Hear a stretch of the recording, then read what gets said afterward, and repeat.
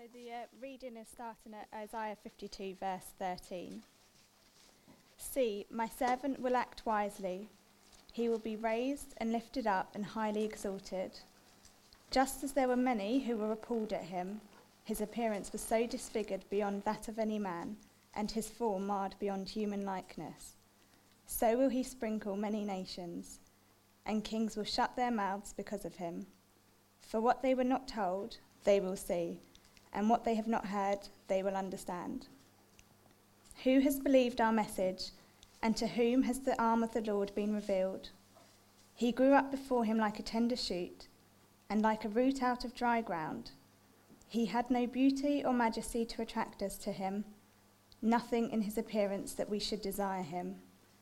He was despised and rejected by men, a man of sorrows and familiar with suffering. Like one from whom men hide their faces, he was despised, and we esteemed him not. Surely he took up our infirmities and carried our sorrows, yet we considered him stricken by God, smitten by him and afflicted. But he was pierced for our transgressions, he was crushed for our iniquities. The punishment that brought us peace was upon him, and by his wounds we are healed. We all like sheep have gone astray. Each of us has turned to his own way, and the Lord has laid on him the iniquity of us all. He was oppressed and afflicted, yet he did not open his mouth. He was led like a lamb to the slaughter, and as a sheep before her shearers is silent, so he did not open his mouth. By oppression and judgment he was taken away. And who can speak of his descendants? For he was cut off from the land of the living. For the transgression of my people he was stricken. He was assigned a grave with the wicked, and with the rich in his death, though he had done no violence, nor was any deceit in his mouth. Yet it was the Lord's will to crush him and cause him to suffer. And though the Lord makes his life a guilt offering, he will see his offspring and prolong his days, and the will of the Lord will prosper in his hand. After the suffering of his soul, he will see the light of life and be satisfied. By his knowledge, my righteous servant will justify many, and he will bear their iniquities. Therefore I will give him a portion among the great, and he will divide the spoils with the strong, because he poured out his life unto death, and was numbered with the transgressors. For he bore the sin of many, and made intercession for the transgressors.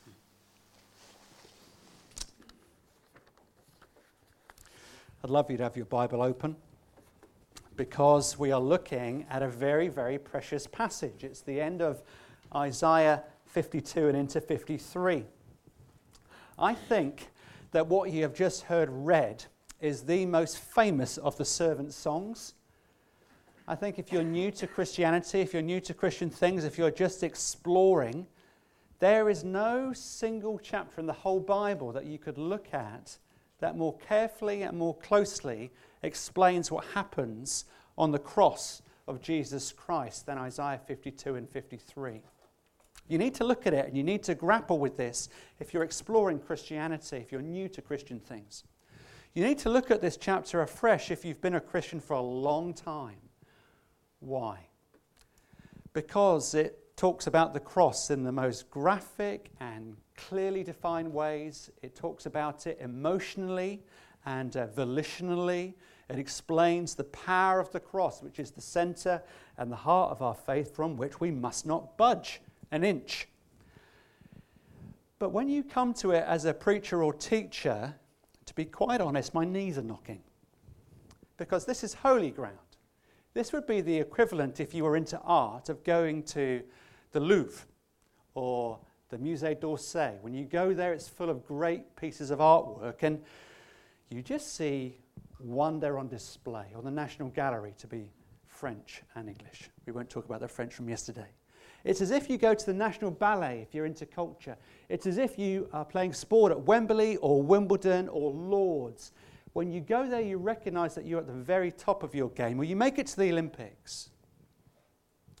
Or you go to the English Library and you look at precious works of literature that you're not allowed to touch with your hands. You have to put on special gloves to look at first editions, or you use one of those pointer thingies that look kind of strange because you're looking at a very precious piece of art or text. We've got a very precious passage of Scripture here that I'm kind of nervous about looking at, to be quite honest. But in these 5 stanzas, I want to make 4 points. 4 principles I think that we need to grapple with, beginning at the end of Isaiah 52. They're going to pop up. If we're going to learn the principles, I think the first one we need to learn, whether we're new to Christian things, whether we've been a Christian for a long time, these verses 13 to 15 at the end of Isaiah 52, tell us about a paradox. It's too long a word, so I use the word mixture. You need to understand the mixture that there is in this passage that helps us to understand the mixture or paradox that there is when you become a Christian. What do I mean? Look at verse 13 of Isaiah 52. See, my servant will act wisely. He will be raised and lifted up and highly exalted. This word wise means to be successful. It talks about triumph and exaltation, a recognition of someone who is great, the servant of the Lord. But look at verse 14, the next sentence. When they looked at him, the same person, when they looked at him, they were appalled. This word appalled is really strong when it talks about a tower or a stronghold being appalled. It's the word for shattered or destroyed. It's a word that when a town is laid under siege, not one brick is left on another. It's absolutely devastated. Now translate that to a person. When this word shattered is used about a person, it means that they are pulverized. It means that they have been so badly wounded that they make you physically sick when you look at them. That's how strong a word this is. They don't look like a human anymore. They're so badly beaten that they are disfigured beyond recognition. Why? Well, notice verse 14. That's exactly what happened to this servant, the servant of the Lord. Verse 14, his appearance was so disfigured beyond that of any man, and his form marred beyond human likeness. Let's put these 2 things together, this great mixture, this great paradox from verse 13 and 14. We're talking about someone who's going to experience incredible triumph and honor, verse 13. And yet the mixture comes the next sentence, but they're also going to experience incredible defeat. They're going to experience terrible suffering. Exaltation, but defeat. Glory and honor, and yet terrible suffering. And physical torture, we can even use that word. And as I meditated on this, one of the things I think we get from this is a principle that anyone who follows in the footsteps of Jesus, the Bible tells us this, anyone who follows the servant of the Lord that the New Testament explains as Jesus, any one of the servants of the Lord, anyone who would follow the servant of the Lord needs to grasp that life before the Lord Jesus returns for a second time will be full of this paradox and mixture of great joys and happiness and tremendous difficulties and suffering. That will be our human experience if we follow the servant of the Lord.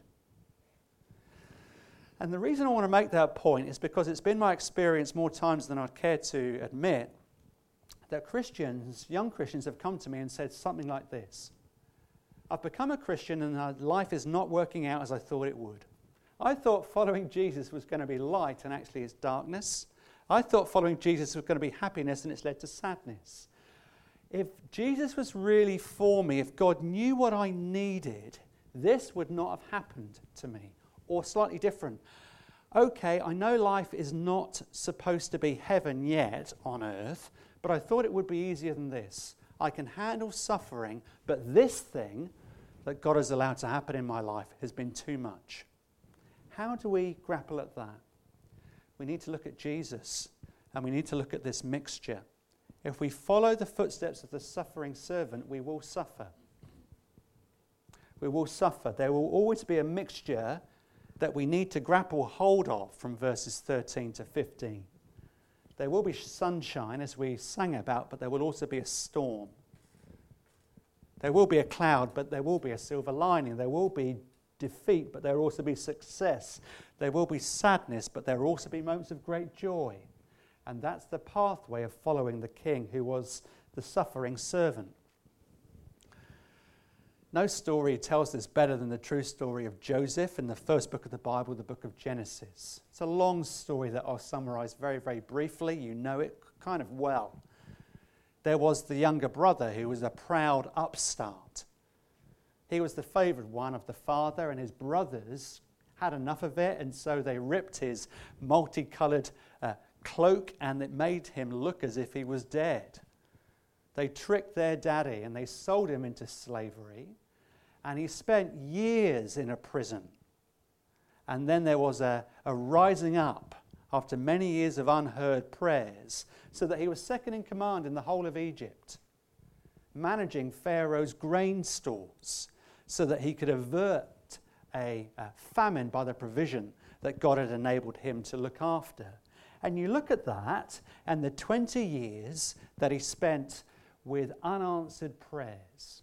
And you look at that and you see the suffering that that man was led into by the hand of God. And you think, why was that necessary? Was God with him at the end of his life? In that famous verse in Genesis 50, verse 20, we can see that Joseph was just beginning to see that God was with him every step of the way. But what would have happened? What would Joseph's life have looked like if God had not led him into difficulty? What if prison and what if suffering was not part of his existence? Well, for Joseph, he would have been a proud young upstart who grew into a very proud older upstart. He would have made his brother's and his father's life probably a living hell. He needed his heart dealt with through hardship, through the sandpaper of suffering, as it's been called. What about the brothers? Well, the brothers, they would have perished in a famine if Joseph had not gone through suffering and then exaltation to second in command. Well, what about the whole people of Israel? Well, if Joseph hadn't gone into suffering and into prison and then into the palace, if he hadn't become second in command, that means he wouldn't have brought his family down to Egypt, and that means God's plans would have been thwarted later down the line. The point is, friends, you never really know what God is doing in your life until you look back. But just because you're in hardship, extreme or subtle, does not mean that God has left you. It certainly does not mean that God doesn't love you. You never really know by looking at your own life, through the hardship, through the terrible, through the difficulty, that God has left you. Because God never will if you're a Christian. And if you look at the life of Jesus, you see the pattern in this life is a mixture of great joys but also difficulties. So we need to understand the mixture that God's wise, his redemptive, his sovereign love is completely compatible with a life of hardship and difficulty. Just read the story of Johnny Erickson and you'll see another example. That's the first principle from the first stanza. The first group of these 3 verses, there are 5 of them. That's the one we can see at the end of chapter 52. But here's the next one. If you need to understand the mixture, you need to accept the ordinariness. The ordinariness. What do I mean? Look at the first 3 verses from chapter 53. The first 3 verses of 53. Look at how Jesus is described. Verse 2. He had no beauty or majesty to attract us to him. There was nothing in his appearance that we should desire him. He was despised. The word despised means to laugh at. He was laughed at and we esteemed him not.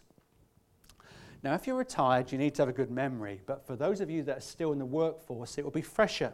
Do you remember the last time you had to sell yourself? The last time you had to promote yourself? You had to write a CV, that's true, not made up, and you have to go before a superior and you have to say, this is why I want this job. You put in the application, hopefully they respond, but you have to sell yourself, don't you? Past performance is an indicator, we hope, of future success. You've got to say, this is the experience I had. This is the grades that I got at school and university. This is the character that my colleagues have recognized in me. This is why I'm going to do a good job. Please give the job to me. You sell yourself with your CV or resume.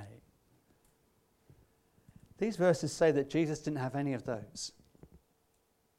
Jesus had nothing in him as a divine human and a human who was completely divine to attract anybody to him. He had no money. He had no looks so that he stood out from the crowd. He had no marks of power so that a culture would be drawn to him. He had nothing. It says that verses 1, 2, and 3. There was nothing in him that we would have been drawn to. Think about it when Jesus was walking this earth and he went to the temple as a young boy. And what did the people say as they heard him speak? Isn't this Joseph's son? Who are you to be teaching us? It says that in the Gospels. And then it says they were amazed because he taught as one who had authority. He looked completely ordinary, but he was extraordinary. Friends, one of the reasons that people turn away from Christianity is because it's so ordinary, wonderfully ordinary. In our modern world, we want extraordinary. We want kapow. We want pizzazz. That's from Batman and Robin, I think. But we want extraordinary. We want people to be someone who never makes a mistake when they speak, someone who looks impressive, someone who looks attractive. No one can be overweight.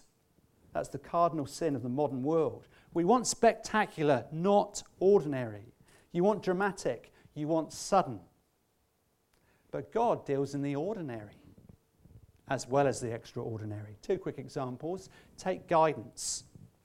There you are, you've become a Christian, and you are longing for God just to show you exactly where you should be going, what you should be doing, and how you should be doing it. Should I marry this person or not? Should I take this career path or that one? Should I live here or should I live in that postcode?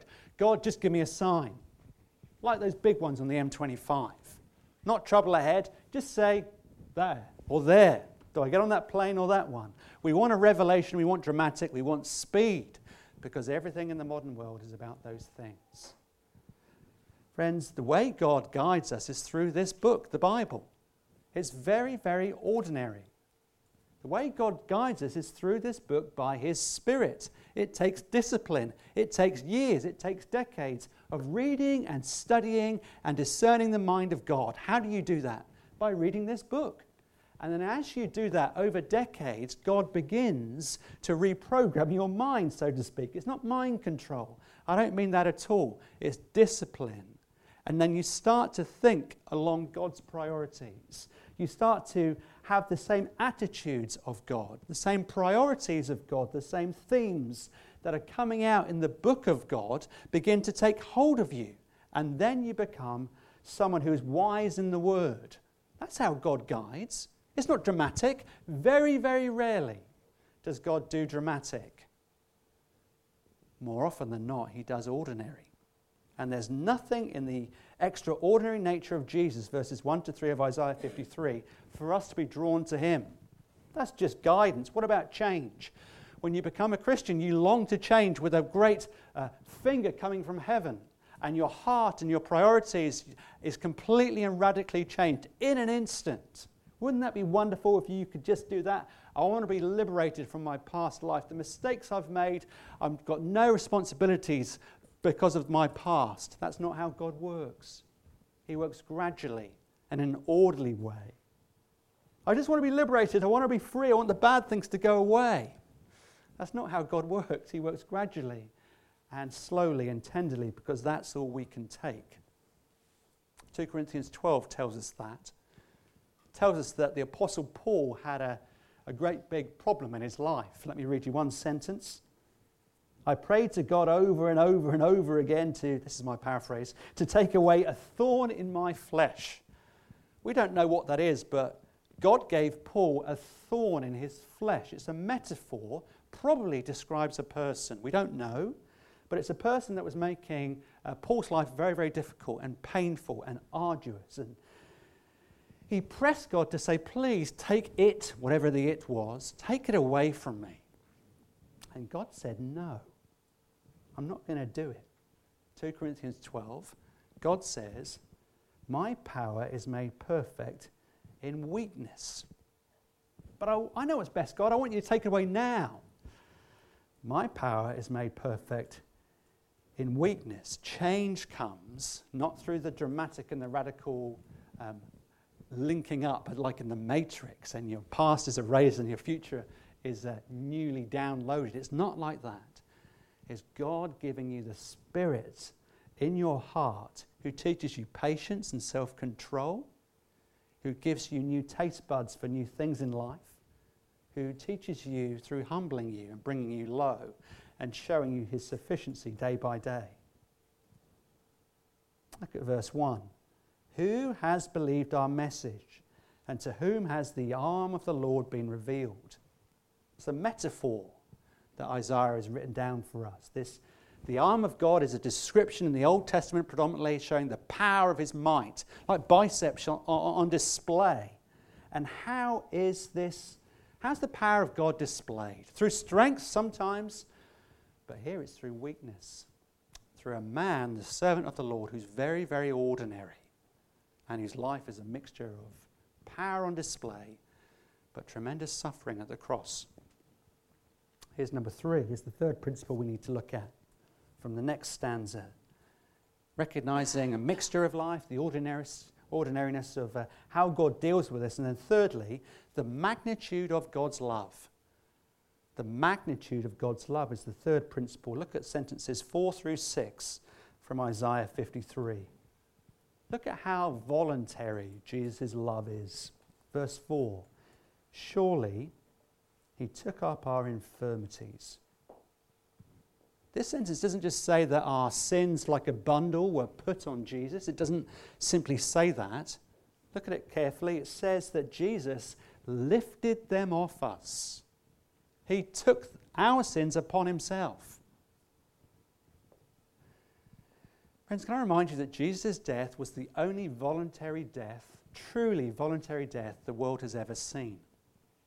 There are tremendous, tremendous and wonderful and tear-inducing memories of people in the armed services, people who work for the police or the fire or nurses that go into very, very difficult situations, burning buildings, car wrecks, war situations, and they rescue friends or even enemies. People who don't deserve it are rescued and they lose their lives. Think of Grenfell.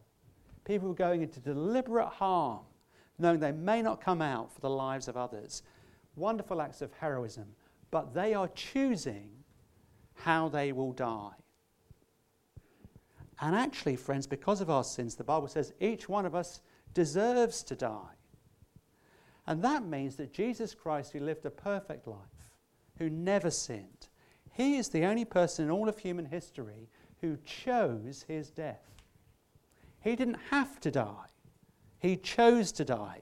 He didn't deserve to die, but he was willing to die. Death is unavoidable for us. It was not unavoidable for him.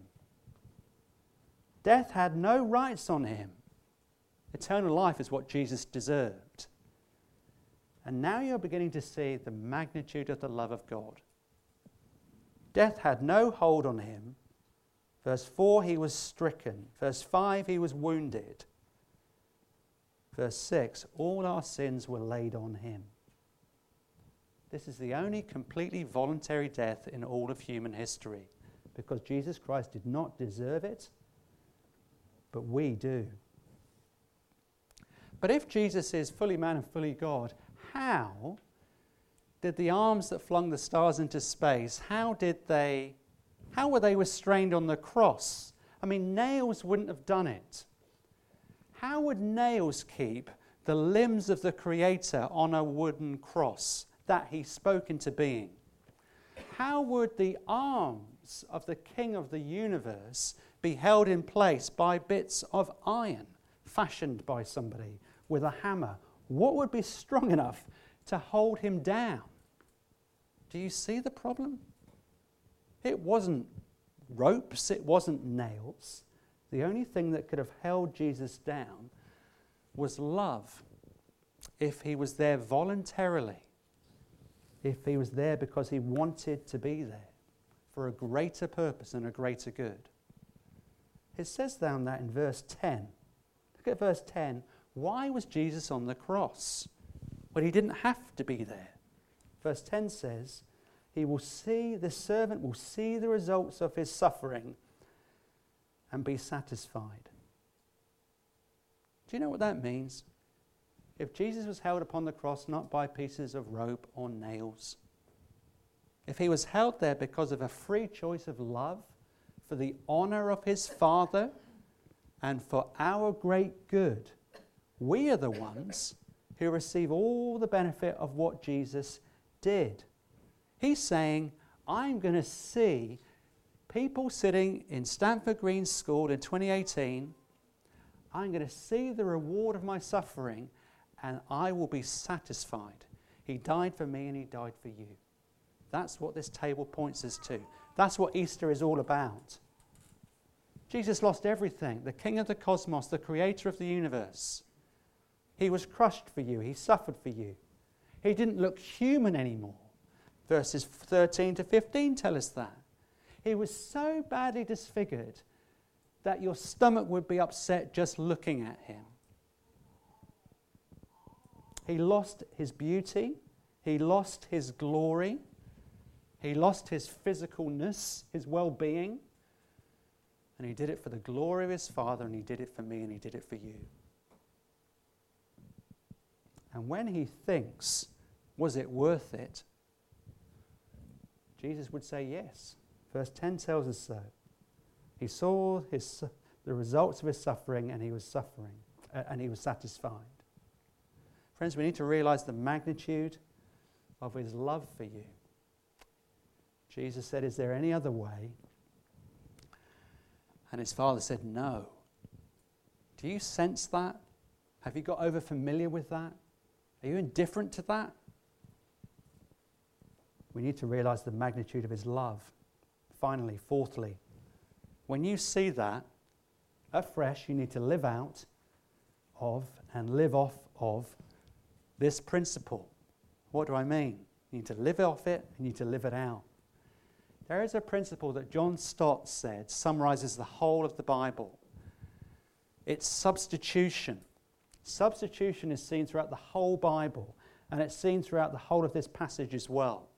Someone dying in the place of the other. Someone laying down their life in the place of another. An animal taking the place of a person or a family or a community in the Old Testament sacrificial system. Jesus died not just for himself. He just didn't die voluntarily. He died for some other people. He died in the place of others. The big word is vicariously. He died substitutionarily. And 10 times in these sentences, you get that point. I'll just mention 3. Here are 3. Verse 4. Our sorrows went on him.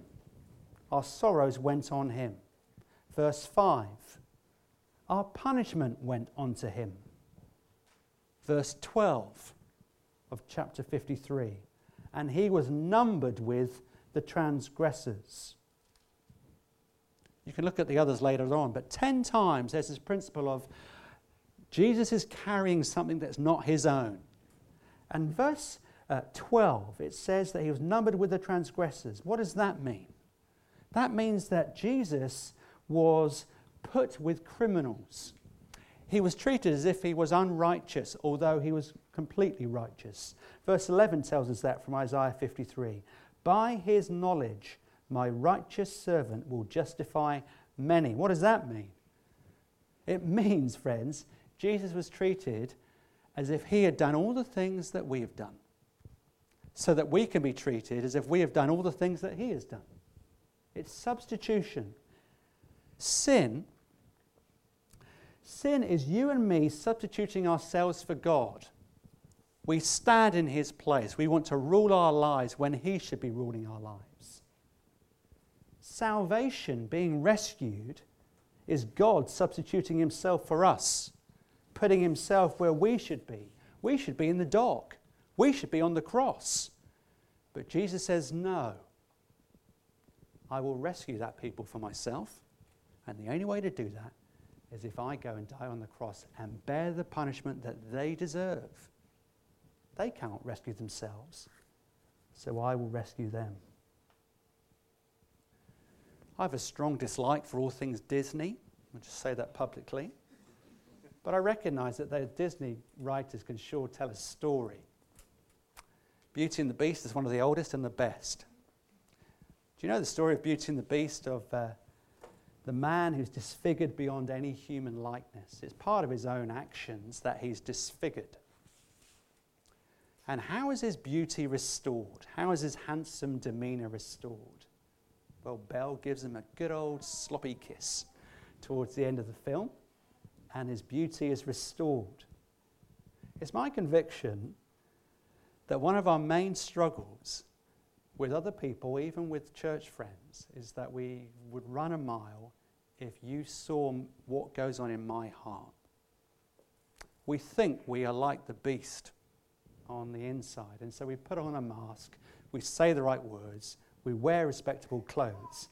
But if people really saw what you were like on the inside, you would be appalled. And so desperately we do lots of things. We get creative and we try and make ourselves more beautiful on the outside. Some of that's physical. Some of it can be working really hard, so intellectually we're more powerful than other people. Sometimes it can be we can get more toys than other people. We can, whether that's toys when we were a child, whether it's toys and phones when we were a teenager, whether it be houses and cars when we were older, whatever it may be, we're trying to make ourselves more attractive on the outside, because on the inside we know we're like the beast. We know that we're ugly.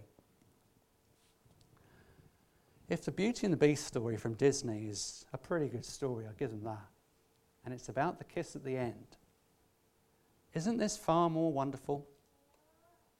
Us who are beastly on the inside and on the out. The only way that beauty will be given to us is not through a kiss, but through nails in hands and wrists and feet. If the King of the universe would take all our sin upon himself, all our rebellion, all our ghastliness, all our disfiguredness, all our beastliness upon himself. Friends, if you know that, if you begin to grasp that in the gospel there is the great exchange, not only does Jesus take upon himself all that is ours, we get all that is his. When you grasp that daily, you begin to think less and less about sharing some of the brokenness that you have. You begin to get more and more concerned about the righteousness that you have received as a free gift, and that has made you beautiful before the eyes of the King of the universe, and his is the only opinion that really matters. It's beauty for brokenness. It's beauty for despair. If you get that, if you live off of that, you begin to be able to take down the mask, take down the walls, and live genuine lives. But then you have the power of God to live it out. You don't look down on people anymore. You are concerned for justice. You can live self-sacrificial lives because you are so secure that you don't look like a beast anymore, on the outside or on the in. You've been transformed by the maker of the universe, not just Disney. You're convinced that you've been made beautiful by God because he's taken all your brokenness and all your sin and all your rebellion upon himself. And one day, Ephesians 5 tells us that actually God will look upon us and he will see us as beautiful, not just on the inside, but on the outside as well, because we have new bodies. Verse 1 of chapter 53 says, "To whom has the arm of the Lord been revealed?" Where is God's power seen? Friends, it's seen on the cross, beauty and brokenness, and it's seen in ordinary lives that are changed and transformed by his Spirit. Let's pray. Father, thank you for the cross. Thank you for Jesus dying in our place. So easy to summarize. But we will never understand the power and the depth and the significance of the cross this side of eternity. We thank you that there is now in heaven a man with wounds whose name is Jesus. That death could not hold him. And the resurrection and the empty tomb proves that Jesus Christ is Lord over sin and death. That his sacrifice was seen by you, our Father, and accepted. And so we stand righteous and justified before you, a holy God, because of him. Please, I pray, help us to live on the basis of that solid and true truth but then would it also affect how we live outwardly as well. Amen.